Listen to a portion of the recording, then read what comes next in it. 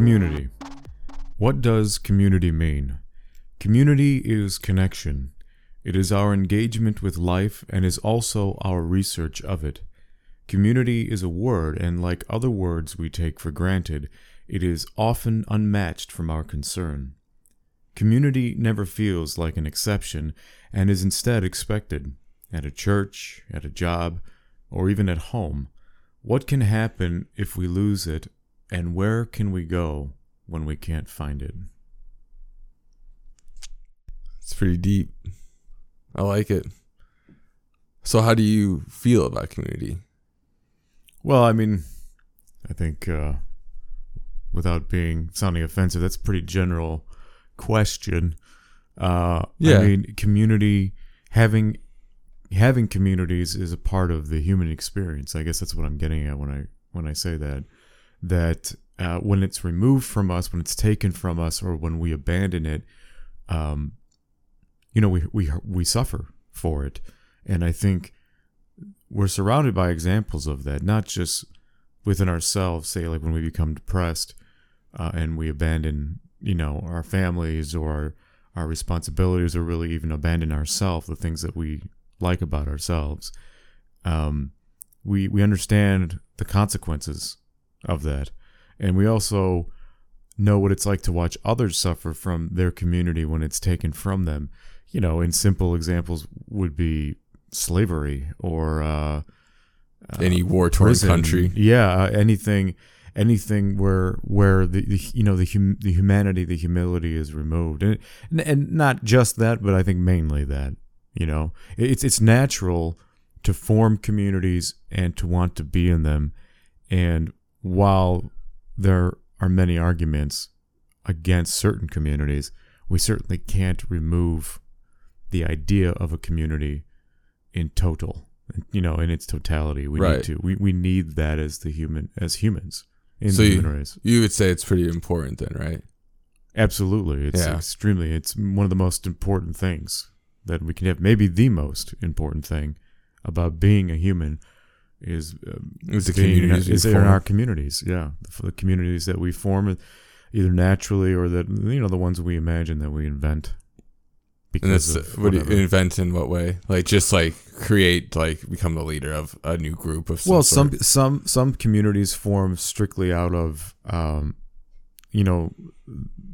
what their base content is, which is to say like something based on modern technology, right? Okay. Like an internet community. That's a form of a community and communication that wasn't possible for most of human existence. Oh yeah, no, it's like very recent. Obviously, it's incredibly recent. It's within our lifetime that happened. We are the pioneers in a way, very much so, I think, of that way for humans to exist, to live. Yeah, it's crazy that this most previous generation grew up with a phone in their hand, right? It's like the Gen Z, they never didn't have technology. It's always been there. I mean, when we were younger, dial-up was kind of a thing, I mean, I remember the computer as a completely new invention. I mean, obviously computers have been around since before I was born, but I mean, its introduction into the commonplace of my life, like a TV or a car or a chair or anything that I'm used to seeing from when I was a child, let's say, right? And those are all technologies, right? Even a chair is a technology. But the computer, and then immediately after that, the internet, and I know by immediate, I mean within a decade or more, it's just so mind-blowing to me still how quickly it has changed the world and everyone's life in the most personal way possible. I mean, it's on the same level as life and death for me. That's how profound I look at it. And the effects that has on traditional style communities, which is to say mostly communities that happen naturally, right, out of need or resource or dependency. Proximity, are now not really at war with modern ideals for those same attempts at community, but really the space to fill with new ones in our minds and in our lives. And in a lot of ways, I think the good ones are being attacked or removed in a sort of, it comes across, it looks conspicuous, it looks capricious, but it's sort of natural at the same time as well. It's sort of happening because it has to, because our lives are changing so much and so quickly. The ebb and flow of online communities or communities in general? Of modern technology mostly, and mental health, and how those two things affect, or I would say one affects the other greater. Like technology affects mental health more than mental health affects technology. That is to say, is it in any kind of dominant way, right? Any dominant example you might give. For example, it's easier for I think anyone to draw an example of technology ruining their mental health as opposed to their mental health ruining technology. You know, and I wonder how that would look. Way. How would I destroy technology with my mental health? No, I mean the misuse of it really is what I'm getting at. So, for example, you could, for the latter, an example would be like a nation, right? A group of people or a government that is using technology in an inhumane or unhealthy way to harm themselves or the world. Oh, okay. I know what you mean, because China does that. the irresponsibility of technology that is affected by mental health, right? I know it's kind of obscure the way that I'm comparing it, but that's how I see it. Okay. Yeah. But I mean, what do you think? Don't you think that? Well, I'll just leave it at that. I won't. What do I think about community? Well, what do you like? Okay, for example, what do you feel are things that separate us from our communities? What works against being in a community? And maybe try to define that. Like, what does that really mean to you? Like, what are the communities that you yourself are a part of, and how do you feel that they're being disrupted or destroyed? So I think things that take us away from community would be like our social media. I don't think that it's okay. So I have trouble reading, and social media is reading, right? So it's a lot of work for me to participate in social media. It's an interesting point. So I don't really participate much in it, but I do watch a lot of YouTube videos, and most of them are educational. And I've seen so many people talking about how Twitter and Facebook and things like this are just draining them on their life. And I'm like, to me, it's such a foreign concept to have a social media in that way. Like what's so bad about it? I don't really understand, but I have seen a lot of people who have just like completely jumped off of the internet because of social media. They're like, they're done. They're not doing it anymore. They're going dark, you know? Well, you strike me as the kind of person who, if I had to guess, lacks community in your life. I think you could use a dose of community. I mean, yeah. Where do you congregate? Where do you communicate? Where do you share your victories and your losses, or your confide in with others? And I don't just mean in like a mushy personal way, but where do I find strength from others? Because even a family is a community, right? Exactly. Yeah. 5 people in a family is a community. If just to give some, because I'm worried that I'm going to use the word community here as a verb, and I probably already have, but just to throw that, that stake in the ground, that that checkpoint so that we can understand what we're talking about. So I would say that I haven't really felt like I belonged a part of a community until kind of recently. I've had family before my father passed.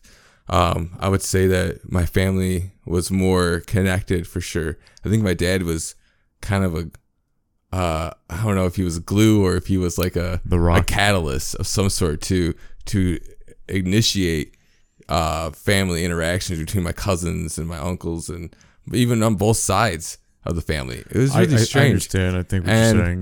The ambassador of your family in a way. Yeah, and I don't know if after he passed, I was just so angry that I kind of rejected society in turn after I felt I was rejected from it. Because why would you feel rejected from society when your family fell apart? Because people it seems like, so at the beginning, people were there, even in a small town, people were, traditional bring a casserole kind of thing, You're talking about a funeral. Yeah, at a funeral, and even after for a few weeks or even a couple months or so, people would come by and like drop off food and try and help out with it they could. But like, that's not what you need. You don't need food at that point. Food isn't, that's all there. I don't know if it's just a lack of people not knowing what to do or how to help, because that is a strong and weird position to be in.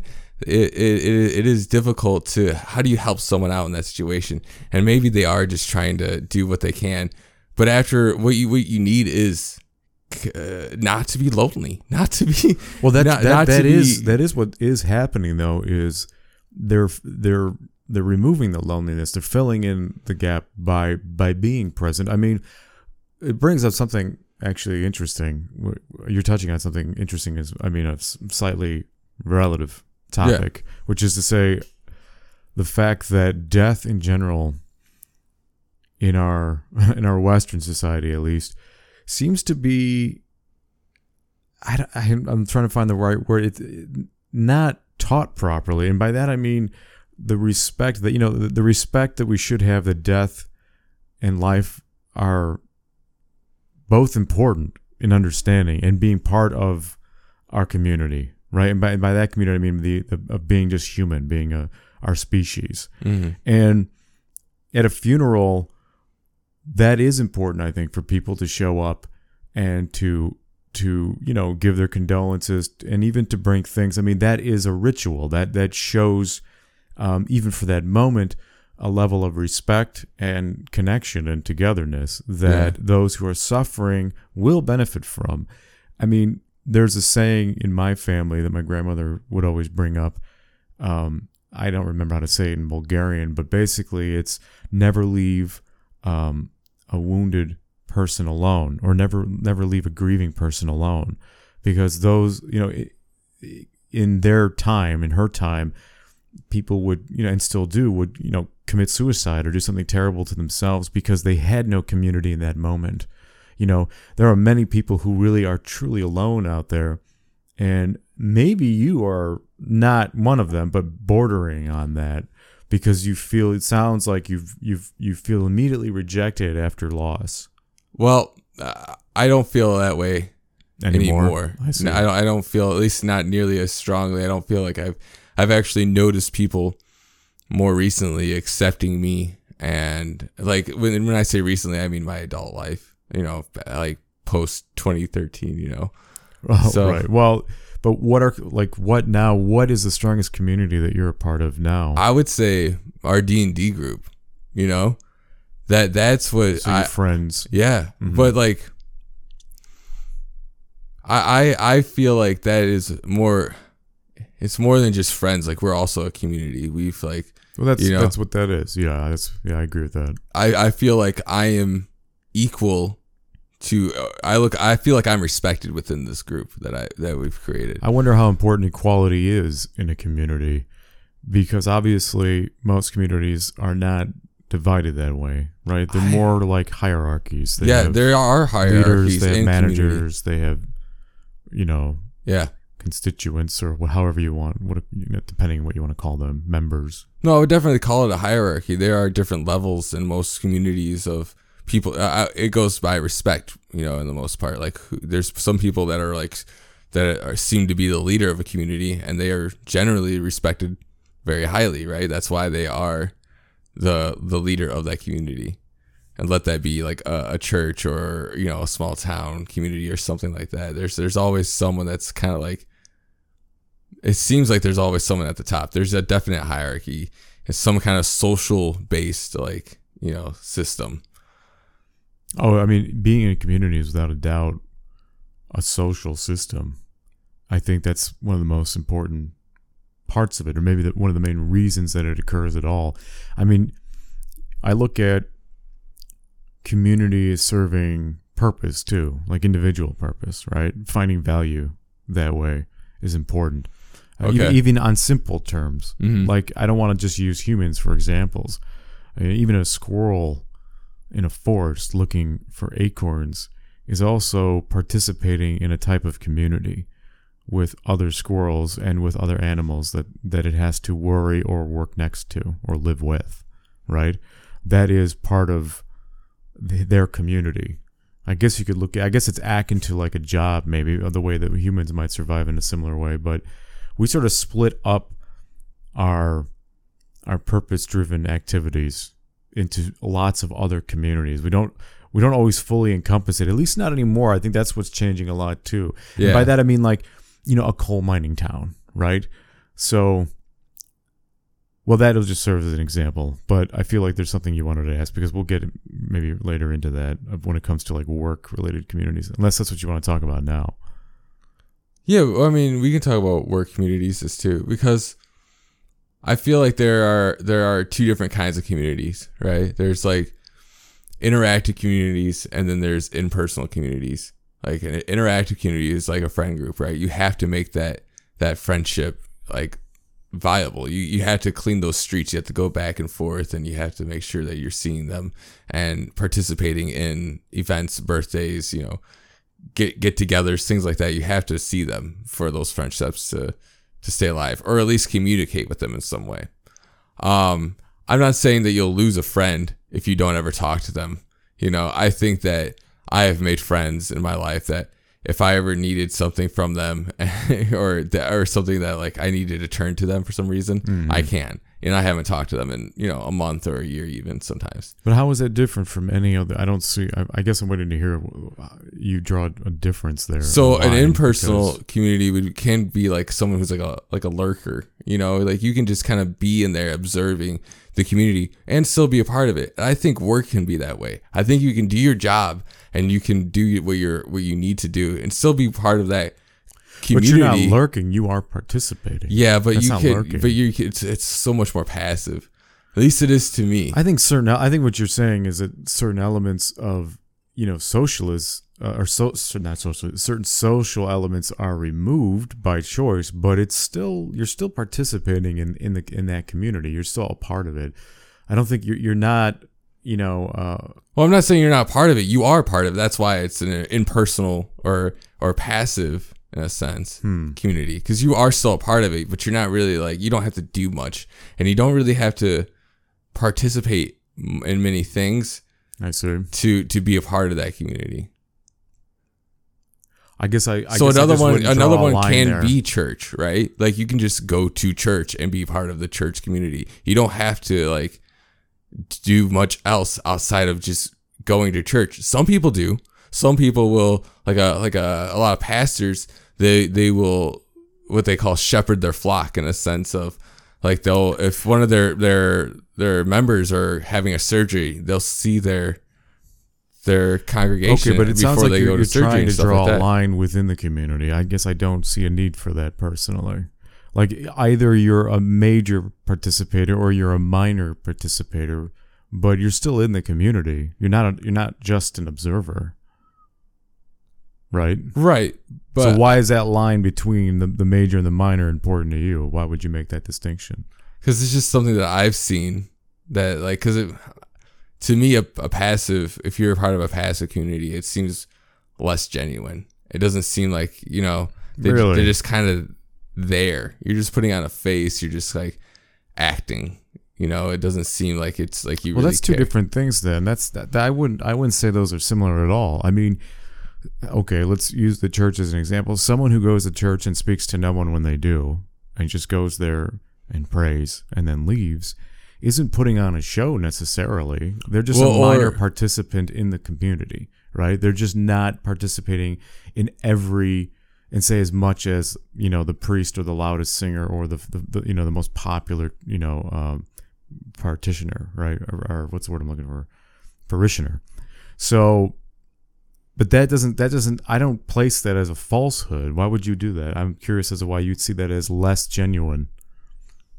It just doesn't seem like you're invested. It doesn't seem like you're invested nearly as much if you're not participating.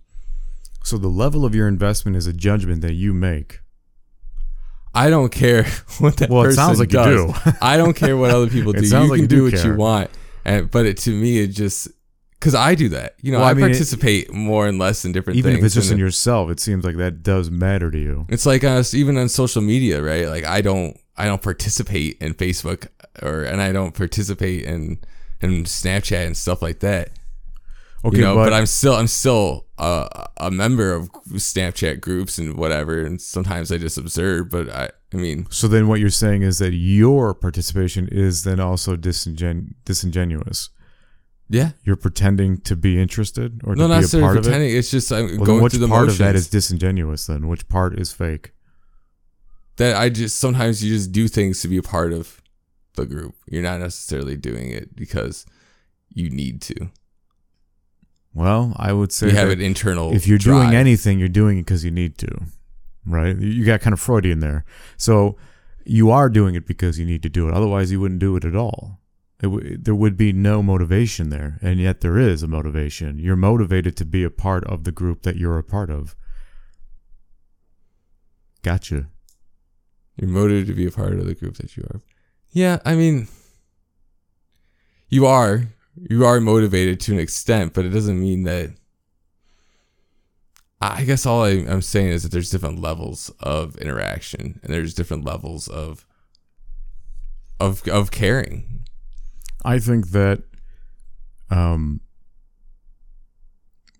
of what you're talking about relates to, or actually entirely what you're talking about relates to why communities have restrictions.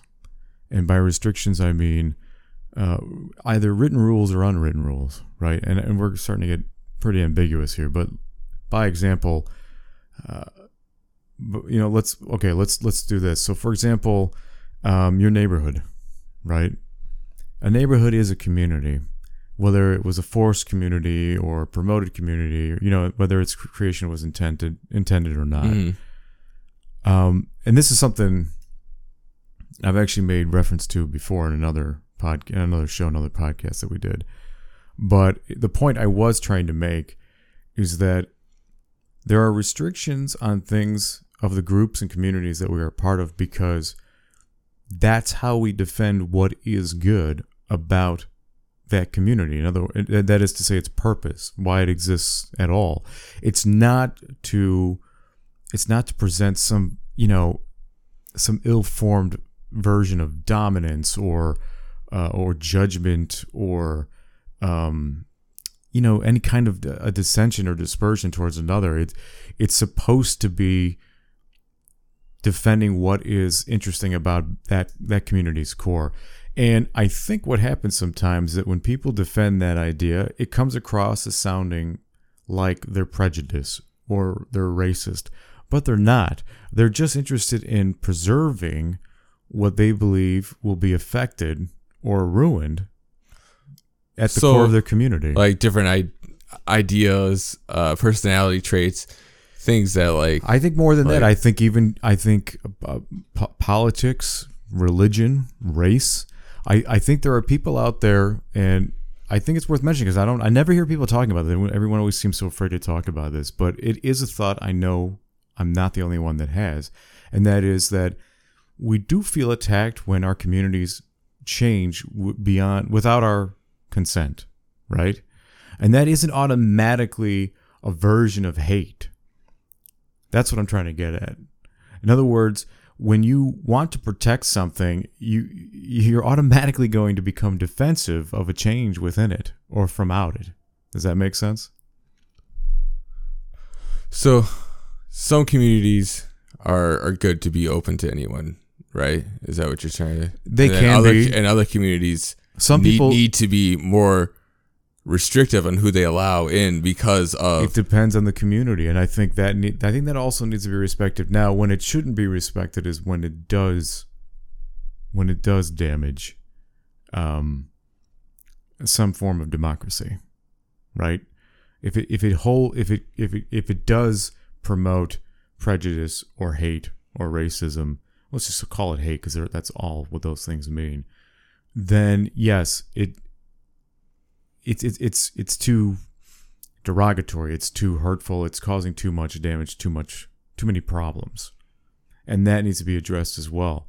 But that's large. That's when a larger community attacks a smaller community, right? Like a government versus a city, like, like a state versus a city, or a county versus a city, things like that. Or, you know what I'm trying to say? Like the way things are managed downward as far as human civilization is concerned.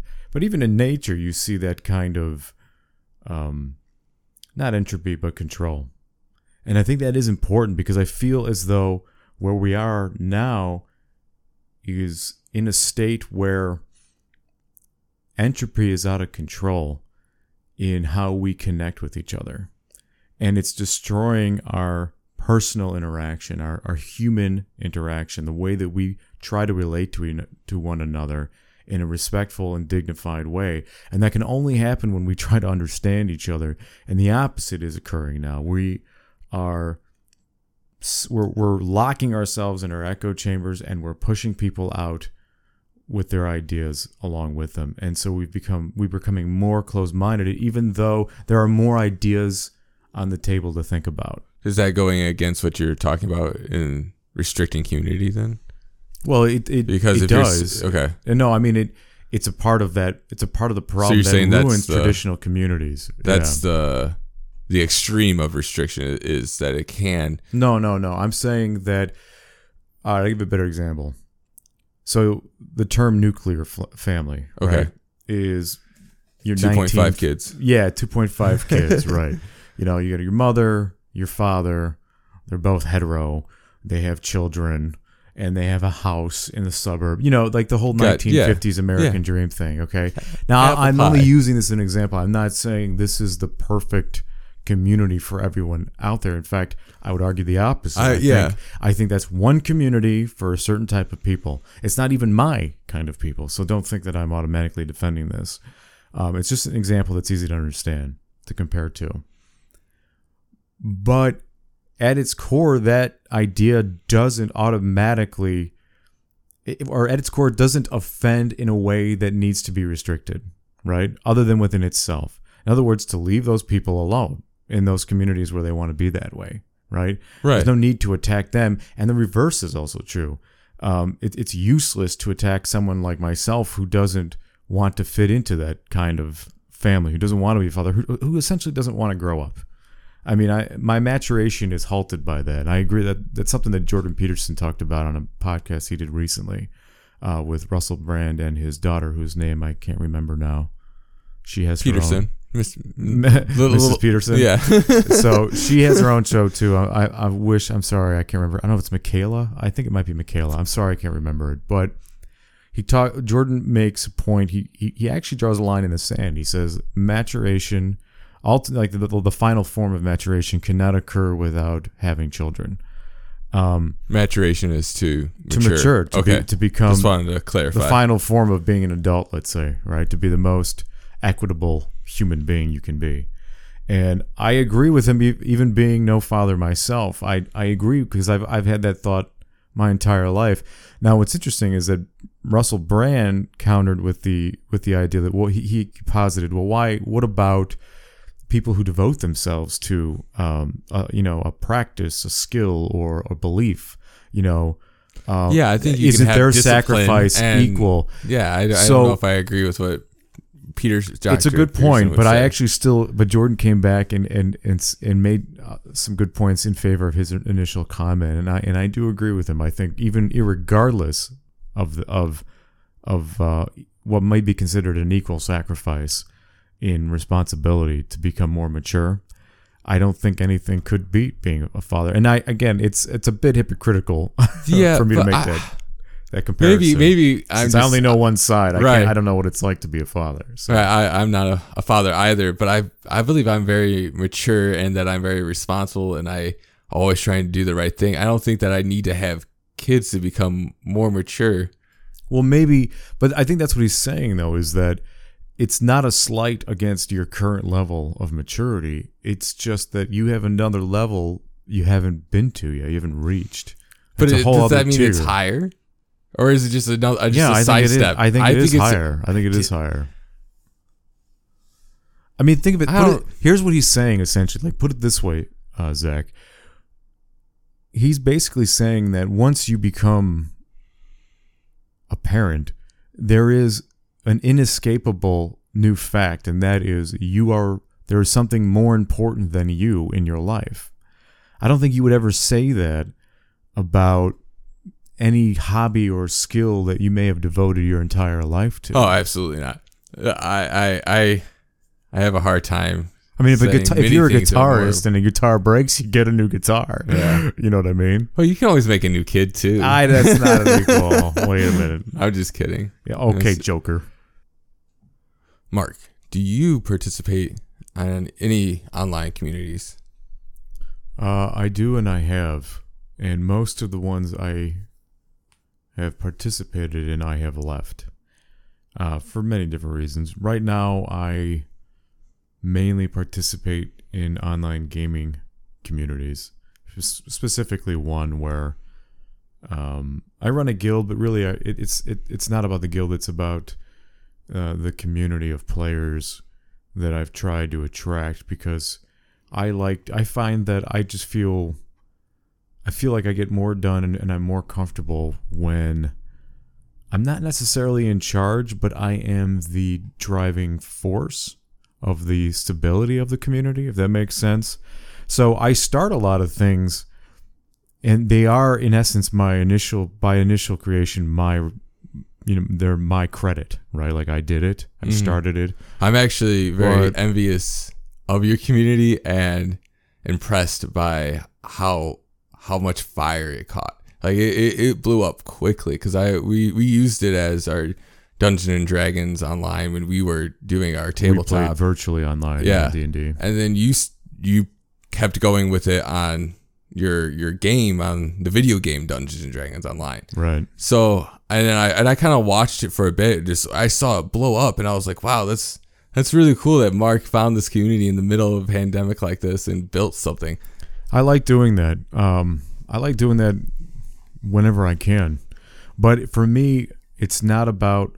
I don't like it to be like a tyranny, where I am the end all decision maker. I prefer to just attract people that are like-minded and that are willing to work together. And it is more console-like. It's more democratic that way. And for me, the vibe is to keep things chill anyway. I just want people to feel welcome and to have a good time and to help each other out. And if everybody's doing that, it doesn't have to be in equal amounts, but if everyone's doing that, the community creates itself at that point. Yeah, because it looks like there's a lot of sharing of of other games, of other and funny things, memes and whatever, just people joking around, having a good time. That's what I like. That's people feeling welcome. Yeah, it's a very relaxed environment. It looks really cool. It's just that it's a lot for me to participate in, with the reading and then writing and all that stuff. So yeah, I don't really participate much online. I wish you did. What would you say the highest number of your guild was? Well, just so people are clear, the guild means the group of players under the same group or community in an online video game, right? And the biggest I've ever run, actually we had hundreds of players in it, was in the same video game, but over a decade ago. And now I'm not running it as I was like that back then. Now we've been up to 89, 90 at one point of individual, players from the same game. Okay. And it's a network setup, right? I invited you and your friends because you needed help or understanding or just friendship, and I offered that. And then I asked you to do the same. And I don't just blanket my aim, right? I don't just cast a net and just point it at everyone. I look for certain traits in people, right? The same way I do in life if I'm managing real people, let's say, right? Or hiring real people. There's certain traits that I'm looking for that I think will suit the community. The niche. Yeah, I mean, I don't. It's not to say I don't want perfect strangers to be to feel uninvited. That's not the case at all. One thing I like to always say is that ignorance is curable, stupidity is not. Or I'm sorry, I have that backwards. Stupidity is curable, ignorance is not. Because to me, you can take someone who lacks skill because of ignorance or because of their lack of knowledge, let's say, right? And you can teach them.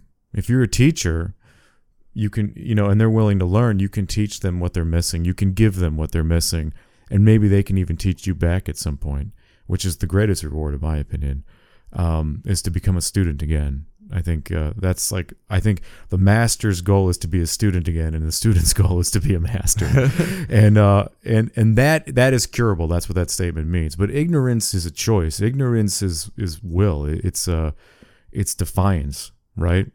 And I feel like that is harder to change in someone because they show up already denying a likability that I'm looking for. Huh. I didn't think of those two words that way ever.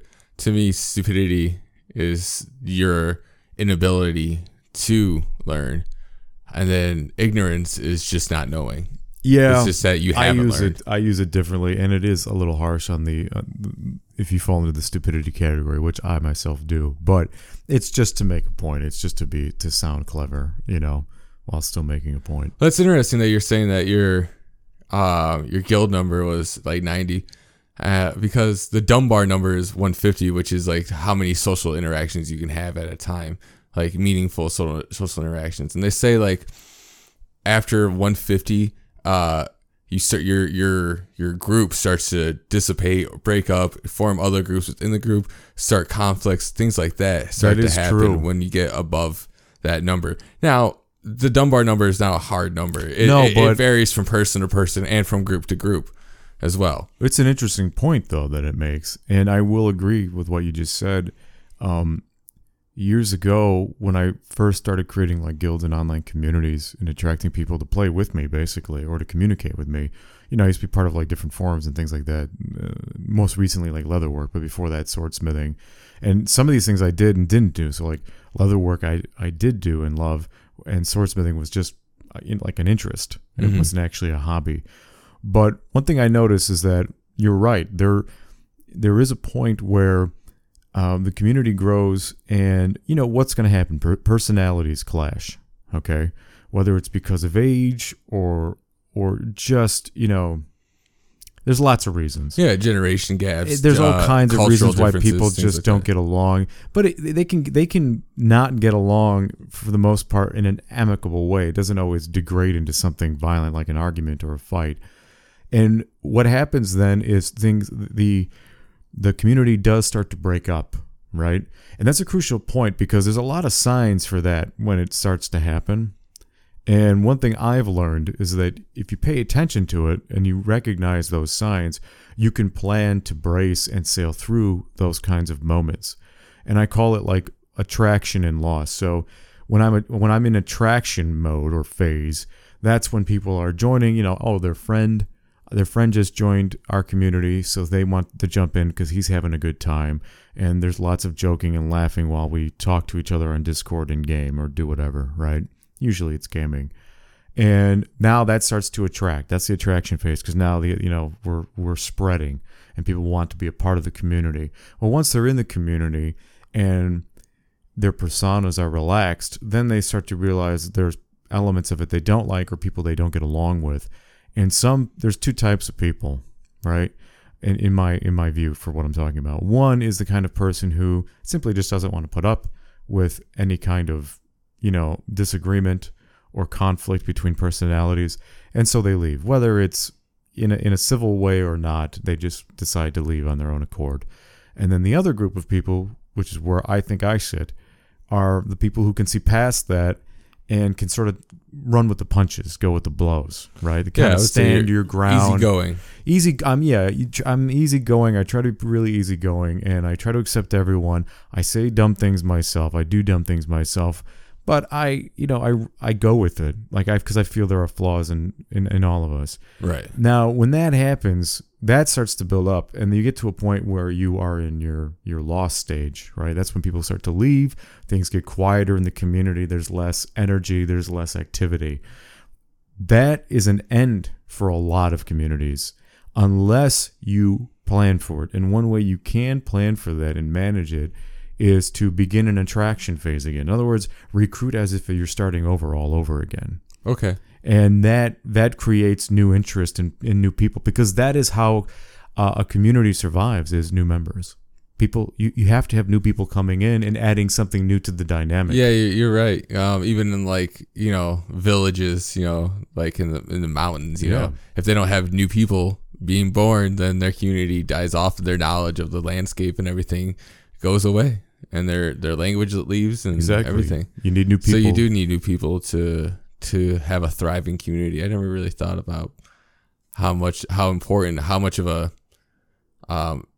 I can't think of the word. How that's your vitality. It is the vitality, and I think what the most important part about it is the teaching, is to create teachers and to be a teacher. And I don't mean that in some arbitrary way. I mean very specifically about whatever the content is. Whether it's something hobby and and entertainment driven like a video game community, or it's important like agriculture in a small village. I think that is what keeps things going, and that's what keeps a community healthy, is creating new teachers. Because new teachers, people who want to be teachers, want students, so they will in turn seek out to attract new students to what we're doing, right? So that they can now enjoy it as well, and there's joy in that. For the teacher as well. Trying to think if there's any communities where you don't really have a teacher-student relationship in any way, because even in friend groups, if you're laughing, if you just have enjoy each other's company and having a good time, laughter is formed because of a surprise and an unexpected way of something happening. That's what is happening when you laugh. So even then, you're learning. You are, yeah. I mean, you are learning from your friends. That's why they are your friends. It's not just about what they can do for you, or I think that is what they're doing for you, is that they're teaching you. Yeah, that is a very valuable. But you're also teaching them sometimes. Yes. No, absolutely. I'm disagreeing with you. Actually, I'm saying you're right. Or that I agree that there. I think you said it perfectly. There's no you can't have a community without some kind of teacher-student relationship, even in the most obscure go back sense. Both ways too. That's what I mean. Yeah. So. So I do that, and I enjoy it greatly. It's kind of like running a business, really. If I made money with it, maybe. It sounds like it could be a full-time job, especially the way you talk about it. If you let it, yeah, it can, yeah. Which is, I mean, if that's what you're looking for, that's not a bad thing. Well, no, but I mean, things get away from you. That's what I meant when I don't treat the communities I join or create, or I guess specifically create, as anything tyrannical. Often. I repeat myself often to my friends and members of the community that I am not, I'm a broadsword, not a scalpel. If you have a problem, you need to go to the person you have a problem with, not to me. I'm not a therapist. I'm not going to inject myself into your personal problem with this other member. You need to talk to you're both adults. You need to find an amicable resolution to what's going on. Now, if you can't, and what's really going on is some form of abuse, then you come to me, because then I will get rid of the problem, and now we can move on our merry way.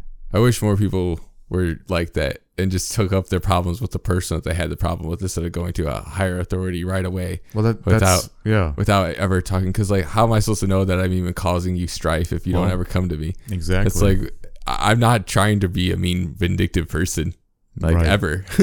But if I'm doing something, you need to tell me that I'm being annoying in a proper way. Well, you're not. Well, you're a good example of someone who takes on responsibility, but there are many people who avoid responsibility, even in that situation, even when the responsibility is very small, right? You're just addressing someone with whom you have some issue with. Well, I think it's scary though. It's scary to go to someone and be like, scary. To hey, have to do it. To confront someone that's causing you a problem. That's a challenge. It is. So I understand why some people do just go to a higher authority, because they don't know how to handle it. But I mean, it's a skill you need to learn. It's a much better. You'll get better results that way. Well, I think also what will help you, if you, one thing that has always helped me is this consideration, which is, if you stand your ground, or you confront someone about a problem you have with them, even if you don't win that battle right away, you have at least told that person that you are going to interrupt for them what has so far been easy for them to do, whether it's to others or to you. So what does that mean? It means that you've already sent a message to them. You've already created a problem for them that they have to deal with. And if you're consistent about trying to solve your issue with them, you will, I think, win inevitably. Even if it means you have to leave that community or that job or that relationship, it's still a victory for you, because people mostly only do things that are easy for them to do. And when you interrupt that, when you make something difficult, you automatically force them to change. They have to consider it now. And that's at the very least, that should motivate anyone to address people directly about issues they have with them. Yeah, you can only make things better, right? That's what I'm saying. It can only eventually be in your favor if it isn't immediately. And in most cases, I would say it's immediate. And it was such an eye-opener for me where, not in relationships, I'm still figuring those out, but with, personal, but with job relationships, right. Like, worker-boss relationships, where if you're not, you even gave a great example of this one time when you spoke to someone at a job where you weren't bringing things up to hurt them or to get yourself fired. You weren't arguing about something totally obtuse. You were just revealing something completely obvious that was wrong. And when you do something like that, there's no ammo on the other side other than just complete emotional response that might be negative. You know what I mean? What can they do to you? Yeah. Because they're, other than cause trouble for themselves. And that's, I guess, part of what I'm saying as well. Yeah. I mean, they're not going to hit you in the most cases, especially at work. The worst they'll do is yell at you out of frustration. And right. That's the emotional response. Yeah. That's all that's the worst. And I'm willing to take that risk to make things better. I think too that work communities is really something very interesting to me as well, because I think we're going back. We're like repeating history at this point. What I mean by that is this: we're returning to a period of exploitation in the laborer. And that affects the kind of, because you can be in a job that is a positive community, right?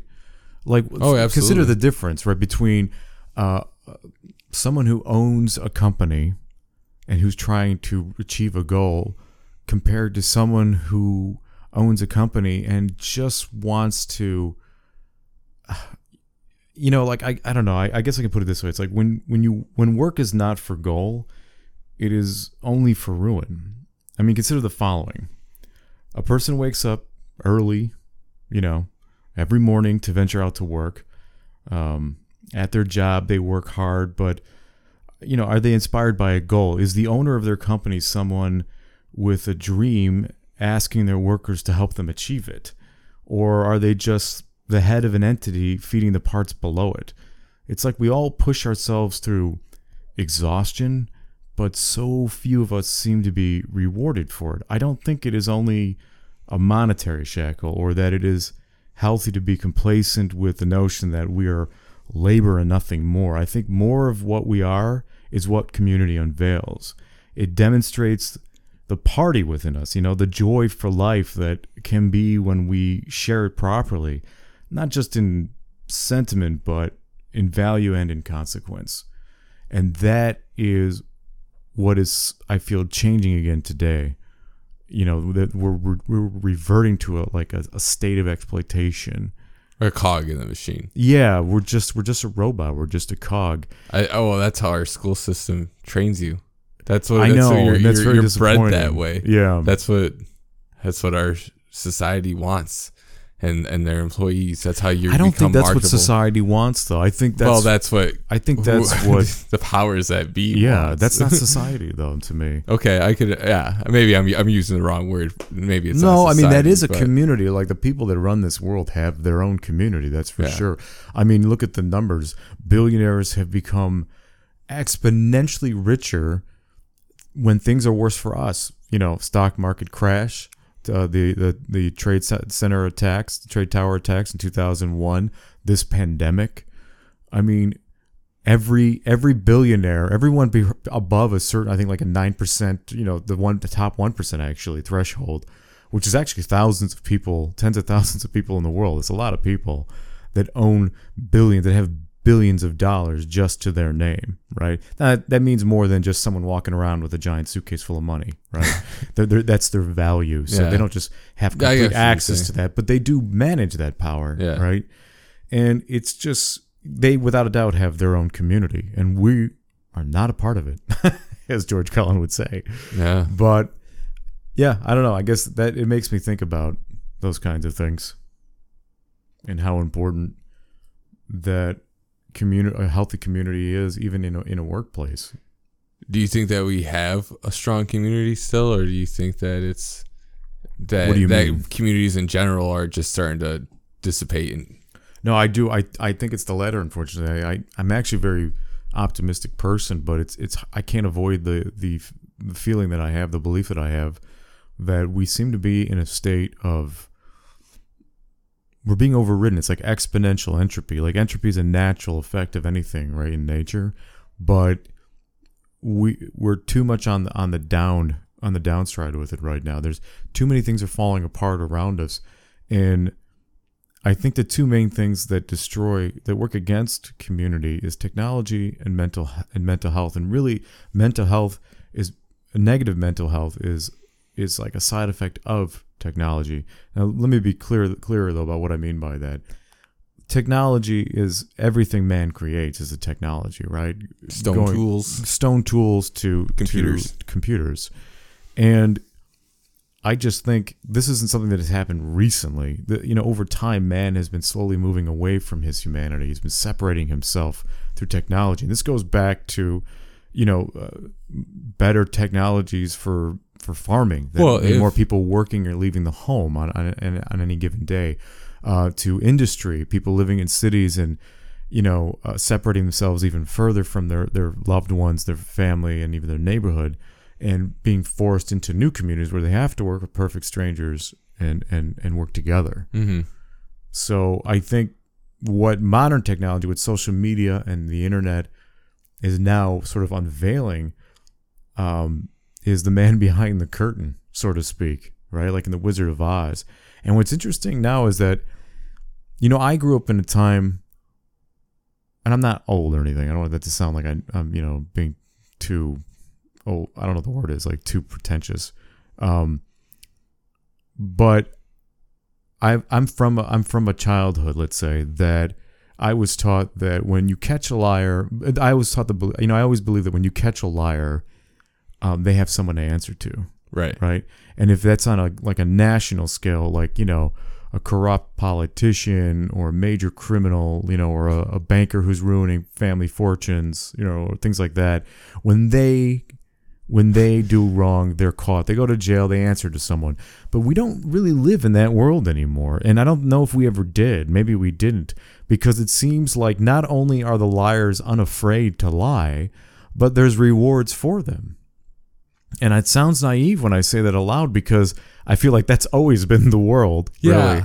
I it probably has been, but I also, like, as a kid, was taught that if you're bad, you're gonna get caught, and when you get caught, you're gonna pay for whatever you did. There's consequences for your bad actions. Well, when you do think about it, there's always been bad people, and they seem to, always be the ones that are thriving. As the saying goes, nice guys finish last.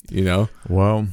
So, yeah, I mean, maybe it's a dark thought, but I really do think the world is run by villains. It doesn't pay to be nice and to be, quote unquote, a good person in the short term, but I really do think it pays in the long term. I think for your own mental well-being and your own happiness and life and enjoying life, that if you're a good person, you're going to enjoy it that much more than if you were a bad person. Because I agree. You're always going to be worried if you are going to get caught. And then if you are going to lose all your money, then if you are going to, you have more stressors coming at you. Absolutely. And then you always got to be looking behind your back for that person that's coming to stab you, But as a nice guy, you just got to try and put up enough, not to get walked over. Well, I think you're absolutely right. I think peace, comes from true altruism. I love Arnold Schwarzenegger has 6 rules for success, and he's given the speech at colleges and other places, and I recommend you check it out. That anyone go and listen to it. But his 6th rule is give back, and that's my favorite one because I really agree with that. Once you've attained everything you need and you've been able to enjoy your success, and you reach a surplus in that, it's time to give back from where it came. Yeah, I've heard him talk at like at colleges for like commencement speeches. Sure. Where he talks about that where giving back is like no man is an island, no man makes it on his own. Absolutely. Like he talks about how he was, came to this country, he had nothing, he was living off of no money, and he got everything from his buddies at the gym that he was working with for his his physique and to make bills, and they all like pitched in, got him furniture, got him clothes, got him food and stuff like that.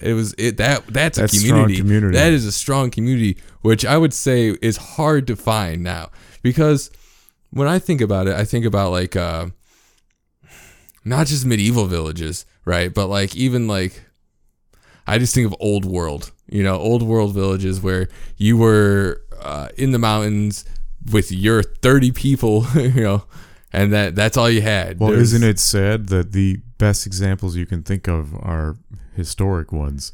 I mean, if you had to give a even if you're talking one, about America, right? Even like old school America or isolated America, even like I'm sure Alaska has some very strong, tight-knit communities. Yeah, well, certainly the lower the population, the better the community it is. Well, I think it has to do with the Dunbar number, right? You when you have so many people, how are you supposed to form a connection? You can't. You can't form a connection with all these people. So I think that at that point, it's just easier to fall away from community altogether, maybe. At least it is for me. Well, that's a good point. It's so overwhelming to have all these things coming at you like bam, bam. It's like you got so many stimuluses. You're just like, I'm not going to deal with any of it. I'm just going to live my you own also can't and do my properly own. react to that And attention. Have my friend group and have that be my support system. Because that's what I think really community comes down to is support, right? You use people that are there for you and that you're there for as well. Right. Right. That I mean, that's the basis of friendship too, is just like helping each other out, learning from each other, like we were talking about. Right. But I think that is hard to find in a larger setting, and that's when maybe it seems to be disingenuous for me. Yeah, and there's when it's in we a should larger resist it. setting. I think. Yeah, I think that is resisted, and I think it should always be resisted, because history has examples of when it went too far. I feel we may be in one now, which is pretty terrifying. Going too far in what regard? In trying to make the world one people. Because that was something I brought up in another podcast. And that's really what I was trying to say, was that we aren't one community. We are many communities. And it breaks down from that. The only community, if you want to call it that we are all a part of, is the fact that we are in the same race, that we're all humans. But that isn't a community. Yeah, I don't think of it as one.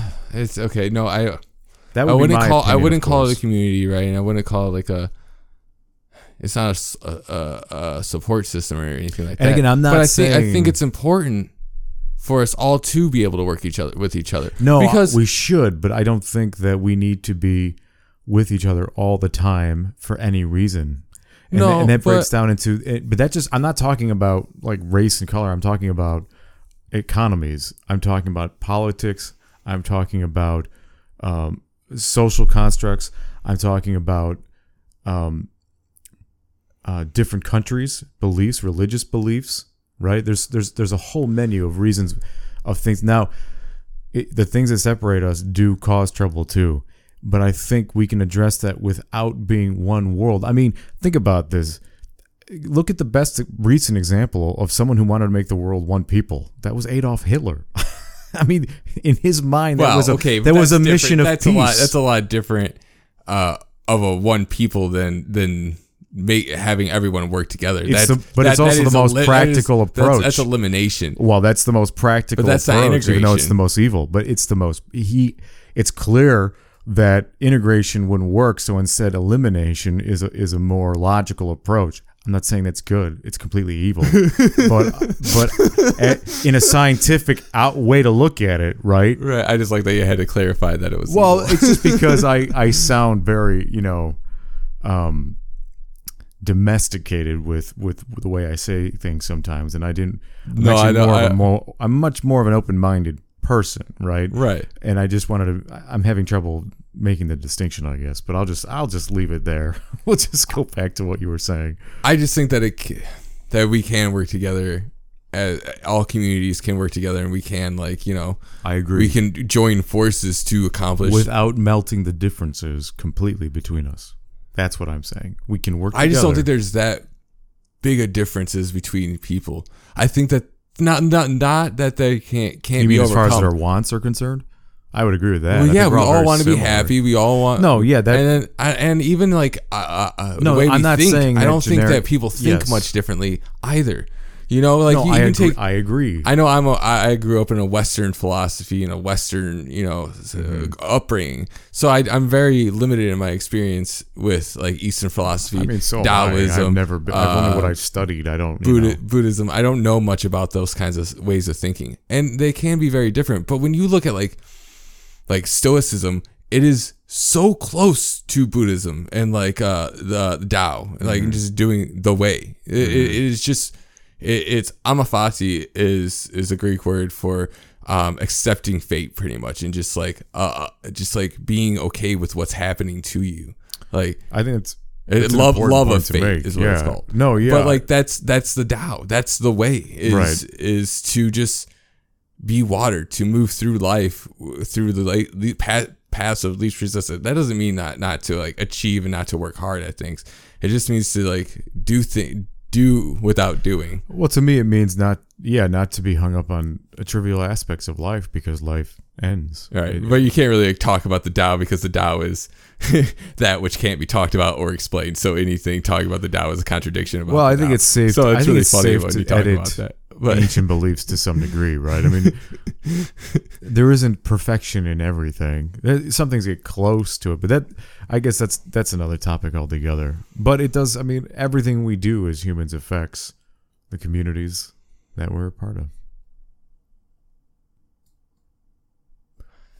If you could create a community around a single aspect, what would you create it around? You mean? I mean, what are my tools? Am I, God or something? Can I just do whatever I want, or am I just a person? You have unlimited resources, his life? Right? You have unlimited resources, and you want to create a community around something. What would you want to create that community around? I mean, I would create a community around. I guess my top three would be art, science, and teaching the first two. I would probably pull an Arthur C. Clarke and just, pick an island nation or a small country that needs some redesign and is open to it. And that's where I would literally create a nation, or even better, I wish it could just be its own planet, if we could just own Mars and be the chill artists and scientists of Mars. You know what I mean? That's what I would want to do. And I would the communities, it'd be a small community still. There'd be a lot of space. There'd be more space than there is people. A lot of space and space. Space and space, yeah. And I think that would just be, I think that's important. An interesting way to live life. It's nothing. It's not a new idea. It's a return to how humans used to live, really, in smaller groups of people. I think that's, population is something no one ever wants to talk about, but it is a problem. There's just simply too many of us on the planet, period. There's just too many humans. We need less humans. It's not a fun thought. And we don't want to encourage is it that the we need removal less of humans, but yeah, or we is do. it that we need less density? We need more space per person. Well, we're running out of space. But we're we're running out of livable space. Where, yes, but do we want to just ruin the environment completely to make room for man? Yes. I don't think so, Zach. No. No. I favor the environment over man, to be quite honest. Even though I hate saying it that way because we are a product of our environment. We come from it. That's why it's so odd to me. That's why I feel we're so disconnected. And I'm not some yogi or guru who goes out in the woods and just takes major mushroom trips or something and then finds God. But what I'm getting at is that we're so disconnected that we live. It seems like I feel like this, right? I live my life as though I'm a visitor on Earth, right? It's almost like we're the invaders. We're the invaders of ourselves. It's really a bizarre thing to say or think, but it's really how I feel. And to think that when you leave your home or a building, for example, then you're outside, that is such a bizarre mind twist to me because I'm never actually inside. I'm always a part of what's outside. Does that make any sense? I'm always a part of the environment. And, to me, obviously, I've said before I'm an atheist, but really, if I was to choose a God, it would be nature. It would, where I'm certain I came from, right? Whether that was initiated by a divine artificer or not, it's still where I come from. The ground around me is my cradle. So I think the fact that is a thought that most people don't have. My favorite thing, about human physiology is that we have heavy elements in us, like iron and stuff like that. And those elements can only be created by stars exploding. We are literally made from stardust. Yeah, I mean, which is awesome. That's so profound to me. That blows my mind. That's so much more telling to me than anything man has ever imagined or imagined to believe. Well, yeah, because that just means that how much was before us, right? So it's unknowable. If there were stars that blew up that created the elements that we are now, what kind of civilizations were there before we were here? Like in space, and perhaps even on the same planet. We don't, what I mean? Oh my gosh! You look at Graham. I'm not saying there Hancock, was, but dude, his theories are amazing. Like, I really like where he talks about the Sphinx and how he thinks it was created before the Younger Dryas, which is like 10,000 years BC, which is before that's like Stone Age. That's hunter gatherer, which is but he's saying that like. Perhaps there were civilizations before what we know as who knows. Maybe one day there'll be evidence. But let's wrap up this community talk that we're having here today. Do you have any closing comments you want to make? Well, I would just say that if I was to create a community, mine would be very simple. I want to create a community where we just sit in circle and laugh. It can be fake at first, but then it becomes real, and you just start laughing and just have a laughing circle. That's what my community would be. Be very simple, very joyous. Yours is a very doable it is community. But it sounds like laughing. Yeah. It's not a cult. It's not a cult? No, there's no leaders. Oh, okay. So who initiates the laughing? Or you just sit in a circle and then it happens. You just kind of look each other's eyes and it just kind of happens. And then maybe it starts with a chuckle, right? And then you want to know a weird fact about me when I was a kid? Yes. All right. I don't know if this still works. I haven't tried in decades, but when I was a kid, I could go up to a mirror and stare at myself and just burst out in genuine laughter. And I would make other people around me laugh because they didn't understand what was so funny to me. And neither did I. I would look at myself and start laughing, and my family would start laughing with me. Yeah, Camden told me about the laughing circles. They do that in like India, I guess, or something. And that sounds great. Well, why don't we schedule a laughing circle? We'll have our first. Okay. Sounds fun.